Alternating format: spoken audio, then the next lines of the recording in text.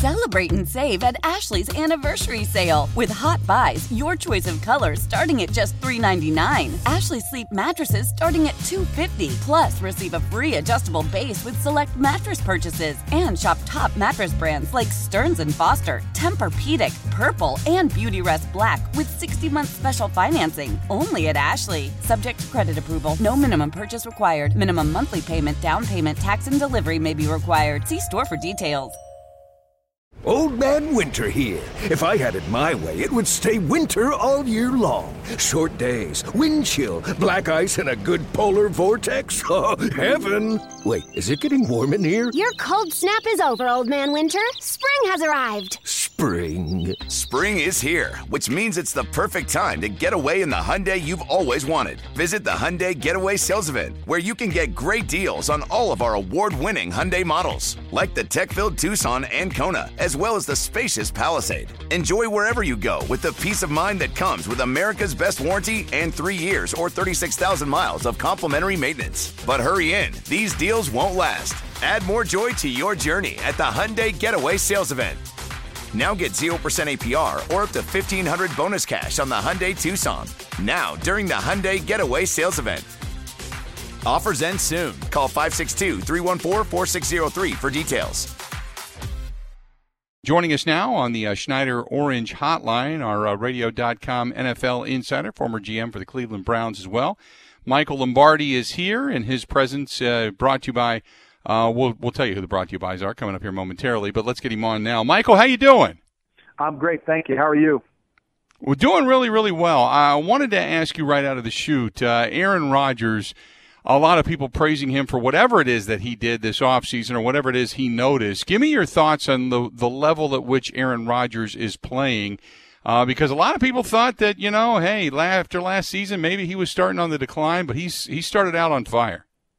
He's played really well the last 2 weeks, so I think it's getting the ball down the field, making explosive plays. I think that's something he hasn't been able to do in the last 5 years. When you go back and study Aaron 5 years before, he was averaging 8.4 yards per attempt down the field. The last 5 years, that hasn't been the case. And I think this first 2 games of the season, whether it's because he trusts the receivers or he feels comfortable now in the second year in the offense, he's at 8.2. The last time he was over 8 was in 2014 when he was 8.4. So he had a stretch from 2009 to 2014 where he was consistently over 8. One year he was in the 9s, and then he dropped off. Then he went. Then the next 5 years he was from 6.7 to 7.4, and now he's back again. So that's the key. That is the key to everybody's offense. You can't win football games averaging around 7 yards per attempt. You've got to be in the 8s, and he is.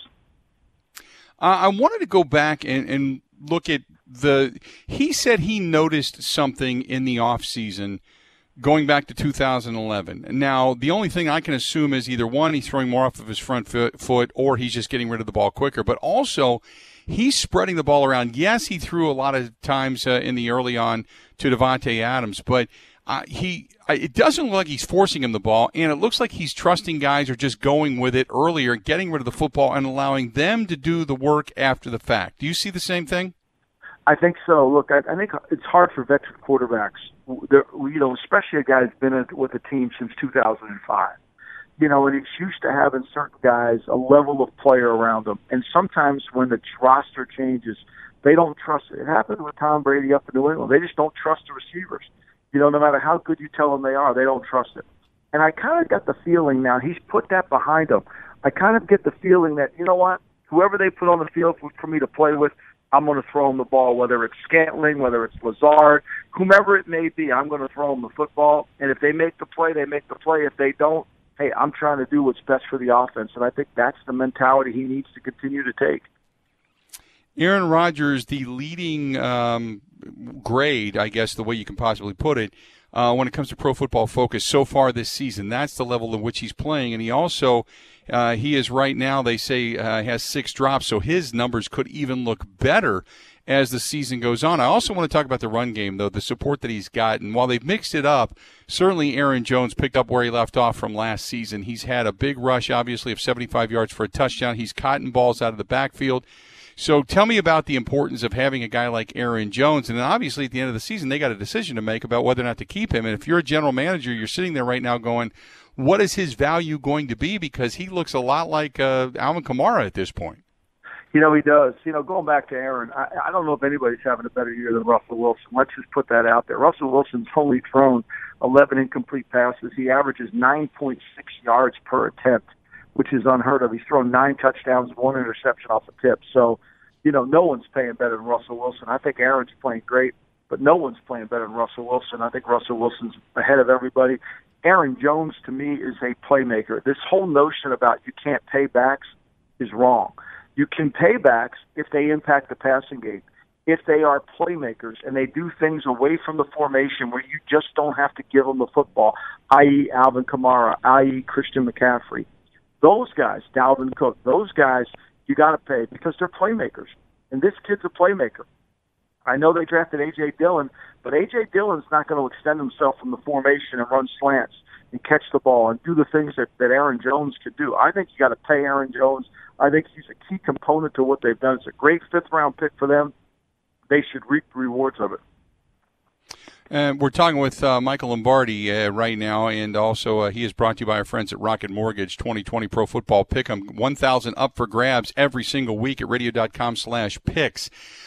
So looking around the rest of the league, you mentioned Russell Wilson, saw him play, and boy, what Russell Wilson does, he's never had an all-out, all-pro offensive line in front of him. He is still creating so much with his feet and getting it done in that faction. I'm still in awe that he does not get as much respect, and he's never won an MVP at this point either. I'm still in awe that he doesn't get a ton of respect. How come? I can't answer that. I have no idea. I think partly because I think everybody thinks Seattle's a running team.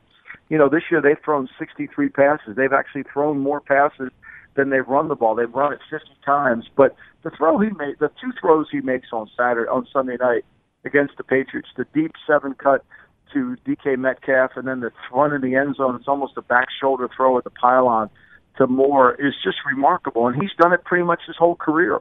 And, when the offensive line isn't great, but one of the things I think that helps them is because they're not great, he moves around, and with his eyes always down the field, he can make plays throwing it up the field. So, look, Seattle's defense isn't as good as they've been in the past, but their offense is unique, and their offense can score on anybody in the National Football League. They're going to be tough to play.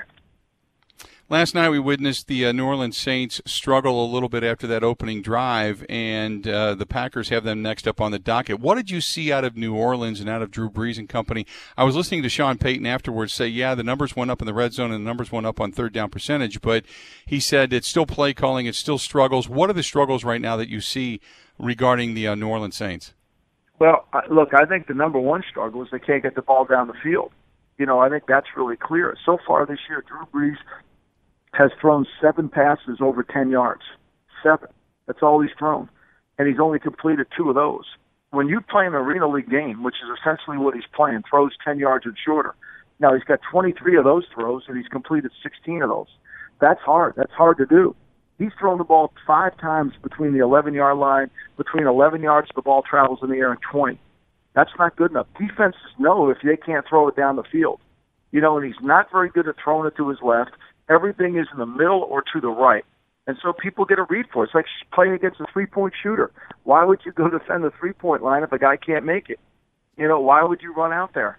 So it's the same thing. I think Brees is at a point in his career where Sean Payton's going to have some tough decisions. They've made one play of over 25 yards in 2 games.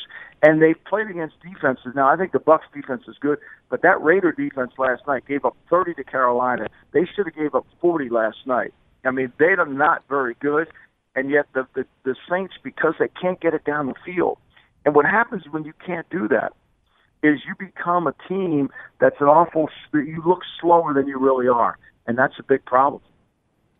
I wanted to ask you about the Tampa Bay Buccaneers. You mentioned Tampa Bay and Tom Brady, struggled a little bit in the opener, looked better last week, threw a pick, threw a touchdown pass as well. But tell me what you see right now out of Tampa Bay, because I think the teams to beat in the NFC are New Orleans, are Seattle. You could even say maybe San Francisco, but they've got so many injuries now. So you got to look at Tampa Bay. You got to look at Green Bay. I might be missing one, but those are the teams that I'm kind of looking over the fence going, okay, what else is in their backyard for them to be the team to beat in the NFC? Well, when you go to the NFC, I mean, look, I think the West is loaded, right? Seattle, the Rams are good. Rams play two really good games. They've beaten two NFC East opponents. The NFC East is not very good. Dallas won luckily last week, and I think with Tampa, Tampa's got to prove that they can play as effectively late in the season if they play early. And I think defensively they're good. I think offensively they haven't found their rhythm quite yet. I think it's going to take Tom some time. He looked a lot better last week than he did in week one. Atlanta's got an explosive offense, boy, but they just can't stop anybody. And then when you go to the north, I think it's just Green Bay. Minnesota is... Excuse me, I'm sorry. Allergies. Anyway, Minnesota is in a rebuilding year. I don't see Minnesota challenging. Their offensive and defensive lines are not very good. I think Adam Thielen is a number 2 receiver, not a number 1 receiver. And besides Dalvin Cook, who are you worried about them going to beat you with? And then Chicago with MVP Mitch, I don't see them. And, of course, Detroit is just good on offense, too slow on defense. So I think the Packers' challenge is going to come from the West, San Francisco, Seattle, and the Rams. And Arizona's playing at a much higher level. Before I let you go, so you look at the Bears at 2-0, and I'm listening to a lot of chatter coming out of Chicago, kind of like the way it was last year for the Packers. They're 2-0, but they're the worst 2-0 team there is. You tell me, how good are the Chicago Bears? They're a bad 2-0 team. I mean, first of all, the Giants got a chance to win that game. They're throwing the ball in the end zone. The Detroit Lions, Swift drops a pass in the end zone that would have dropped it. So they're 2-0, but if 2 plays go in the other direction, they could be 0-2. They're not good enough on offense. I mean, they're not going to win with Trubisky at quarterback. They don't have enough physicality. And then defensively, they're good, but it's hard for them to stay good the whole game. I mean, you can wear them down, especially conditioning. The Giants had every opportunity to win the game without Saquon Barkley, who got hurt in the second quarter. So I think for Packer fans, they're in love with MVP Mitch, the Bears front office, which is great for you guys because they're not going to make changes there. Great stuff as always. I certainly appreciate you taking a couple of minutes out of your day to join us, okay? Thank you so much. Sorry for... No, that's okay. We'll talk to you soon. There you go. Michael Lombardi joining us for a couple of minutes, and he steps in. Former Cleveland Browns general manager, Radio.com Sports NFL Insider, joining us on the Schneider Orange Hotline. He was brought to you by our good friends at Rocket Mortgage. The 2020 Pro Football Pick'em, $1,000 up for grabs every single week. Go to radio.com/picks. That's radio.com/picks. And he did join us on the Schneider Orange Hotline. Schneider hiring drivers right now. You work hard. They treat you fair. And they've been doing it for a long, long time, 85-plus years. Call them 844-PRIDE or go to SchneiderJobs.com. Old Man Winter here. If I had it my way, it would stay winter all year long. Short days, wind chill, black ice, and a good polar vortex. Oh, heaven. Wait, is it getting warm in here? Your cold snap is over, Old Man Winter. Spring has arrived. Spring. Spring is here, which means it's the perfect time to get away in the Hyundai you've always wanted. Visit the Hyundai Getaway Sales Event, where you can get great deals on all of our award-winning Hyundai models, like the tech-filled Tucson and Kona, as well as the spacious Palisade. Enjoy wherever you go with the peace of mind that comes with America's best warranty and 3 years or 36,000 miles of complimentary maintenance. But hurry in, these deals won't last. Add more joy to your journey at the Hyundai Getaway Sales Event. Now get 0% APR or up to $1,500 bonus cash on the Hyundai Tucson. Now, during the Hyundai Getaway Sales Event. Offers end soon. Call 562-314-4603 for details.